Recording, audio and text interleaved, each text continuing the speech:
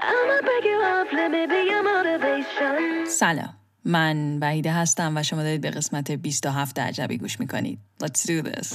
Be honest, you want this, but I can be heartless, regardless of my conscience.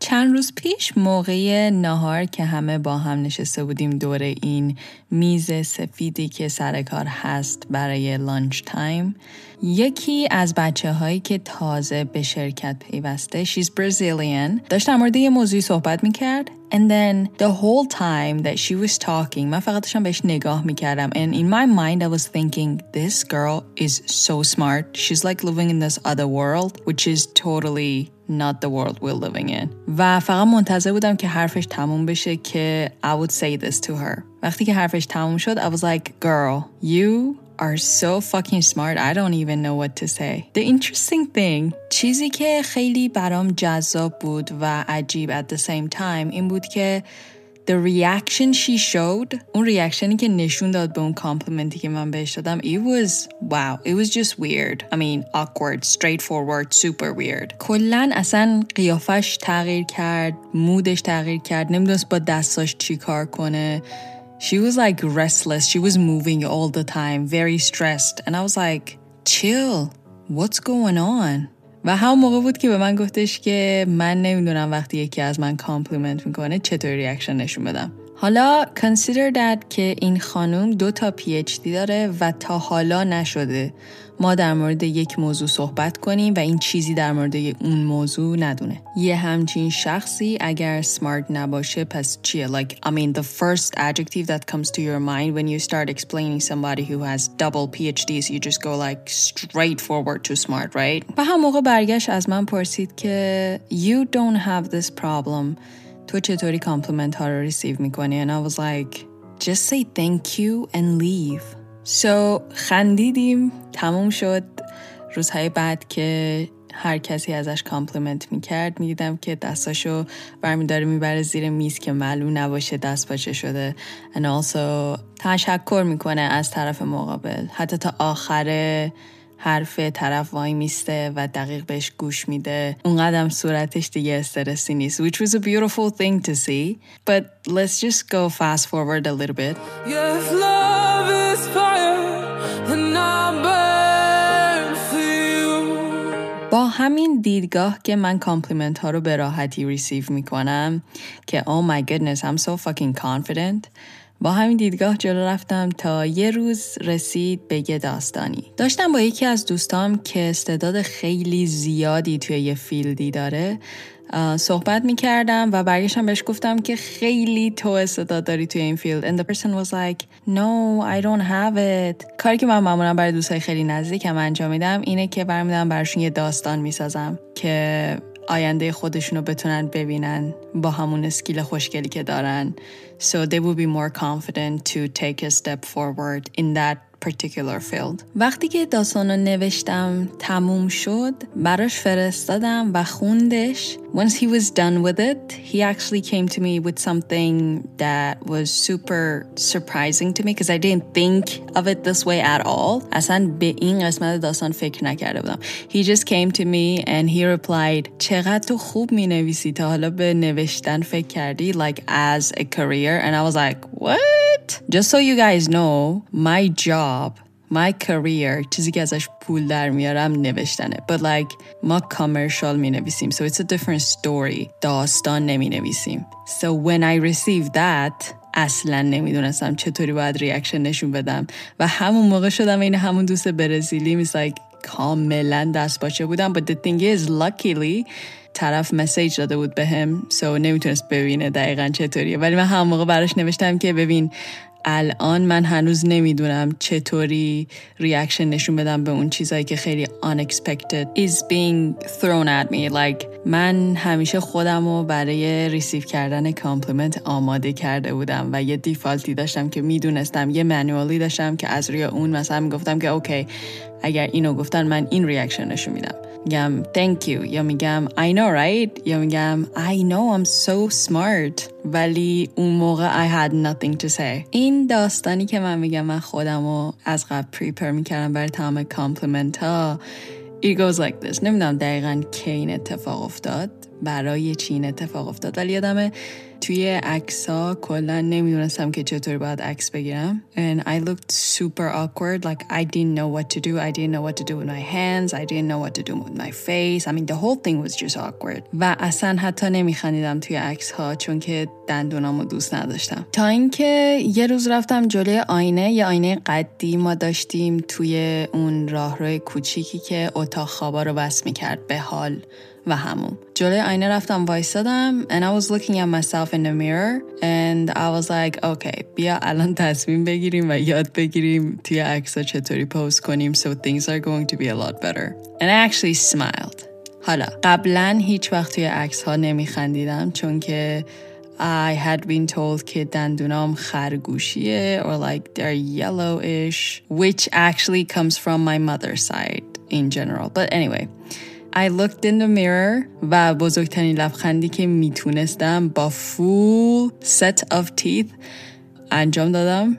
And you know what? It actually looked fine. It looked beautiful. It looked genuine. الان اگر برید تو اینستاگرام من پست هامو چک کنید میبینید که تمام عکسام با همون سیگنیچر لبخندیه که همیشه روی لبام هست. فکر کنم اینا تاثیرات اون سمینارهای آقای معظمی بود که پدر من برداشته بود، کل خانواده رو برده بود. هرچی بود کلا من توی این مود بودم که اون چیزایی که در مورد خودم دوست نداشتم و شروع کنم دوست داشتن تا بتونم کانفیدنس داشته باشم.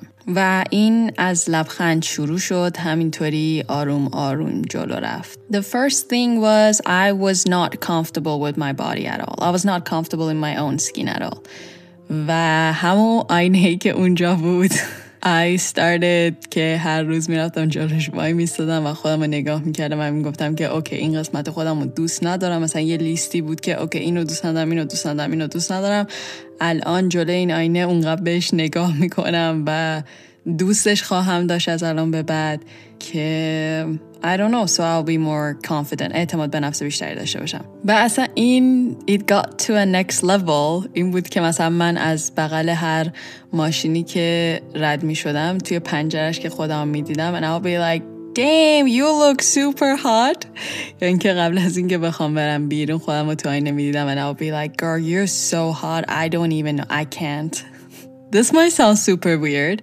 و این کار رو جلوی خیلی از اشخاص انجام میدادم. مثلا با دوستای دانشگاه که حتی میرفتیم بیرون این کار رو انجام میدادم and they would be looking at me and they were like دیوانه استین or like چقدر خودشیفته است, you're so big headed, you're so selfish, اعتماد به سقف و all of these things.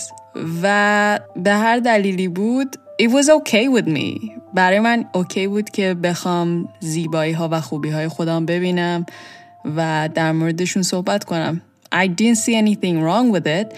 پس ادامه دادم به این کار و با لیبل مغرور و اعتماد به سقف و خودشیفته جلو رفتم. It was cool with me. چیزای دیگه هم بود. مثلا صدای خودم رو ضبط می‌کردم و به صدای خودم گوش می‌دادم و می‌گفتم اوف oh my goodness this girl you sound so great.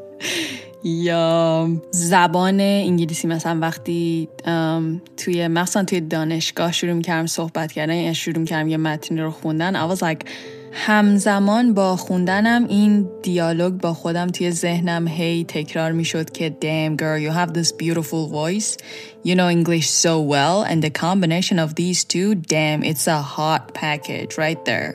So وقتی خودم به خودم این کامپلیمنت ها رو میدادم قبل از اینکه کسی بخواد اینو اکنالج کنه, وقتی جلوی همه در موردش صحبت میکردم به راحتی, این باعث میشد که وقتی بقیه به من کامپلیمنت میدن بدونم حداقل چطوری ریاکشن نشون بدم. همیشه آماده بودم. So I was like I know. یا اینکه تشکر میکردم ازشون و قبول میکردم obviously because I was like are you kidding me? I've known this from the very beginning. I was born this way. اونایی که خیلی وقت منو میشناسن الان احتمالاً دارن سرشونو به معنی تایید تکون میدن که آره کلا وحیده همینطوریه. ولی اون موقع وقتی دوستم در مورد خوب بودن رایتینگ من صحبت کرد I had no idea how to react just like all of those people out there. آماده نبودم چون که هیچ وقت خودم یه همچین فیچری رو توی خودم ندیده بودم و هیچ وقت احساس نمی کردم که توانایی این کار رو دارم. ولی چند بار نوشته بودم و I liked the way that I was writing. I just loved the way that my story would unfold, the choices of words and everything. But یه چیزی هست و این کاملا یه موضوع اینترنشناله، اینکه we don't know how to receive compliments. اینکه بخوایم تعریفی رو قبول کنیم و تشکر کنیم و ادامه بدیم به زندگیمون. It's very difficult for us. کاری که همیشه انجام میدیم احساس میکنیم که فروتنی is the key to success, right? مخصوصا توی کالچر ما چیزی که بهمون یاد داده شده به عنوان رفتار درست اینه که اگر کسی ازمون تعریف کرد بگیم که نه بابا اینطوری نیست، یا مثلا فکر کن مثلا تو 10 ساعت وقت گذاشتی که فلان کارو انجام بدی و یکی تعریف میکنه از اون کار و میگه چیزی نبود که مثلا 2 دقیقه بیشتر روش وقت نذاشتم just to downplay your achievements or just devalue it. هر کاری میکنیم که اون کامپلیمنت رو ریجکت کنیم. هر کاری میکنیم که سعی کنیم خودمون رو مادست نشون بدیم که این موضوع on the other hand باعث میشه که you demolish yourself at some point. دلیل اینکه من تا اون موقع میدونستم که توی چه چیزای خوبم ولی I had no idea about some other things این بود که I didn't honestly give a fuck. I mean, اگر میدیدم توی یه چیز خوبم I would be like, yes girl, you can do this. If I threw it all away, would I still have you? If I tried to hit the brakes, would you see right through? و یکی از اون موضوعی که توش خوب بودم میدونستم was my voice. یه استاد داشتم توی دانشگاه، هر وقت من از روی یه چیزی میخوندم همیشه به من میگفتش که وحید تو صدات خیلی خوبه ها، رفتی تا حالا رادیو آدیشن بدی؟ تا حالا کسی بهت گفته صدات خوبه؟ And I was like yes, every single session you're the one who's telling me all the time. ولی این موضوع دیگه engrave شده بود توی برین من and it ended up boosting my self-confidence و این دلگرمی رو به من داد که اوکی نگاه کن من الان اون پکیج لازم رو دارم برای اینکه شومو داشته باشم، همین آرزویی که همیشه داشتم. But the thing is اون آرزو خیلی دور بود. It was not easy to achieve. They tell me to forget, but I don't want to. Your face is all I seem to see.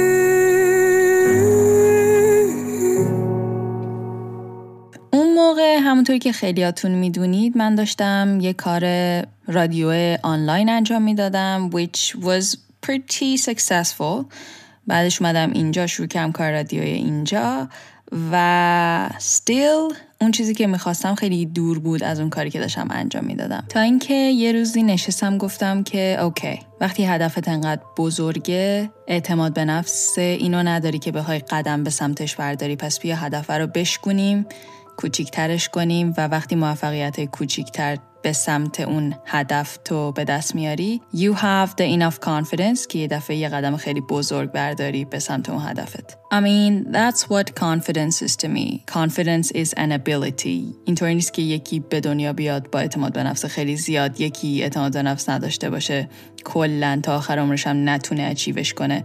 It's more like از موفقیت کوچیکی به دست میاری، از اون کامپلیمنت هایی که به خودت میدی آروم آروم و خودت باورشون میکنی اعتماد به نفس بیشتری پیدا میکنی. مثلا دیدید یک کسی وقتی وارد یک اتاق میشه اصلا حضورش یه انرژی داره که باعث میشه همه بهش نگاه کنن، یا اینکه یک کسی توی یه جمعی شروع میکنه به صحبت کردن اونقدر اون کانفیدنسش رادینته که یه دفعه همه برمیگردن نگاه کنن ببینن این صدای چه کسیه که انقدر با اعتماد به نفس حرف میزنه. Yeah, that is me and that can be you. That can be anybody.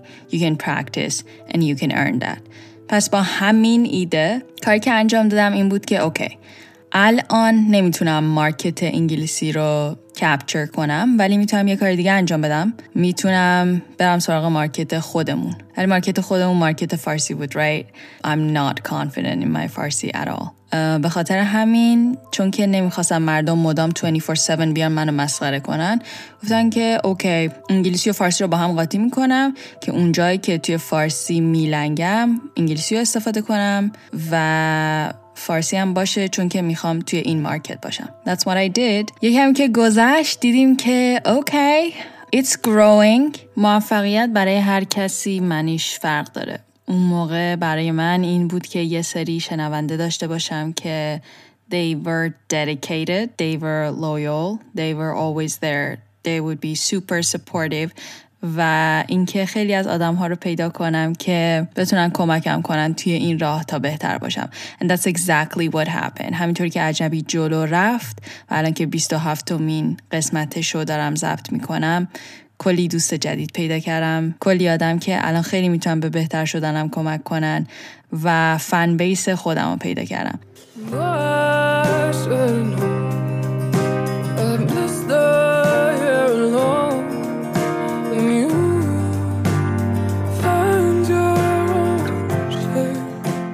این موضوع باعث شد که اعتماد به نفس اینو داشته باشم که بخوام قدم بردارم به جلو و یه مارکت بزرگتری رو تارگت کنم. اینا همش برمیگرده به همون شخصیتی که قبلا مردم لیبل زده بودن از selfish، اعتماد به سقف and all of that shit. چون میدونستم یک مارکت رو میتونم captivate کنم. I started doing that and then I went on for another one. ولی یه کاری کردم، لیبل رو برای خودم عوض کردم. توی ایران لیبلی که بهم داده بودن اون لیبلایی بود که like اعتماد به سقف و like big headed and all of that shit. اما اینجا که اومدم یکی از دوستام یه پیامی برای تولدم برام فرستاد که توش نوشته بود You're one of the most self-aware people I have met entire my life. و تا اون موقع من نمیدونستم مثلا self-aware چی هست.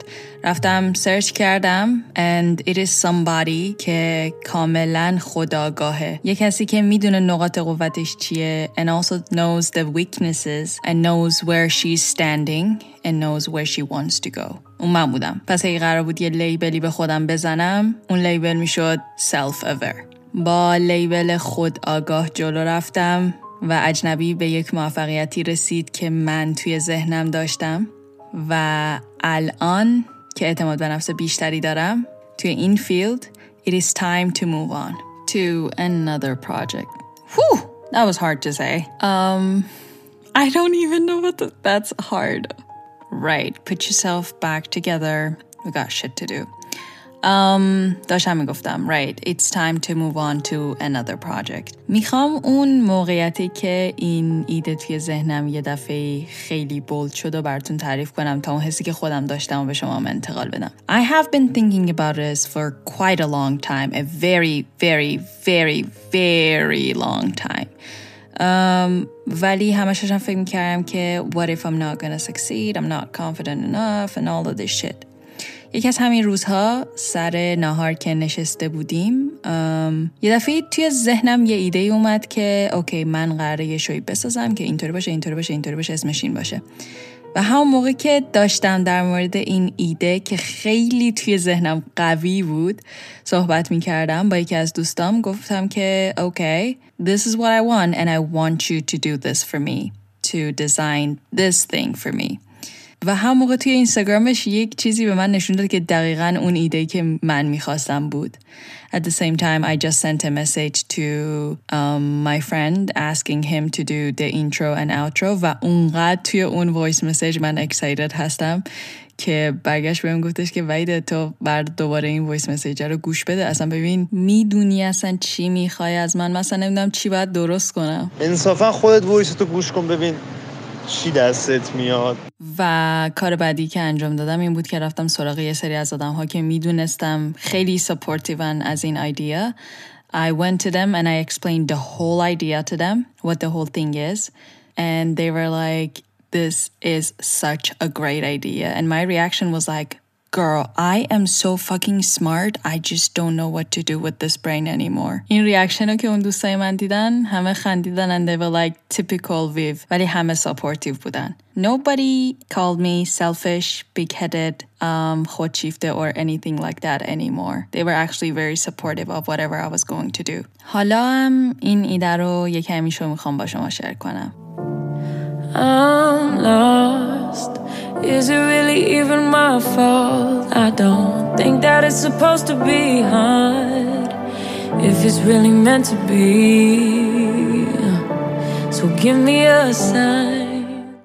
احتمالاً از اکتبر که من برگردم از ایران برای پروژه دیگر رو شروع کنم که کاملاً به انگلیسیه. It is somehow the same but it's also different at the same time. چیزی که خیلی در موردش دوست دارم اون ایده‌ای که دارم و اینکه it is all about empathy, being positive and being beautiful. So I hope you guys love that one as much as you love this one. این دلیل برای نمیشه که اجنبی منتشر نشه، نه، ولی اجنبی رو فقط موقعی منتشر میکنم که بخوام یک موضوع رو هم به فارسی هم انگلیسی بگم. پس on a regular basis دیگه هر چهارشنبه در میون اجنبی پخش نمیشه. احتمالاً پادکست جدید قرار بیاد and I am super excited about it. هیچی دیگه تمام شد. That's it. I can hear the excitement in my own voice. مرسی که تا الان گوش دادید. برای اینکه بیشتر در مورد این پروژه جدید اطلاع کسب کنید برید در اینستاگرام بنده که من دوباره اینو قرار اسپل کنم VIVIENNEVIVID. اونجا I'll tell you all about it probably or not. یه دفعه سورپرایزی بیاد I don't know.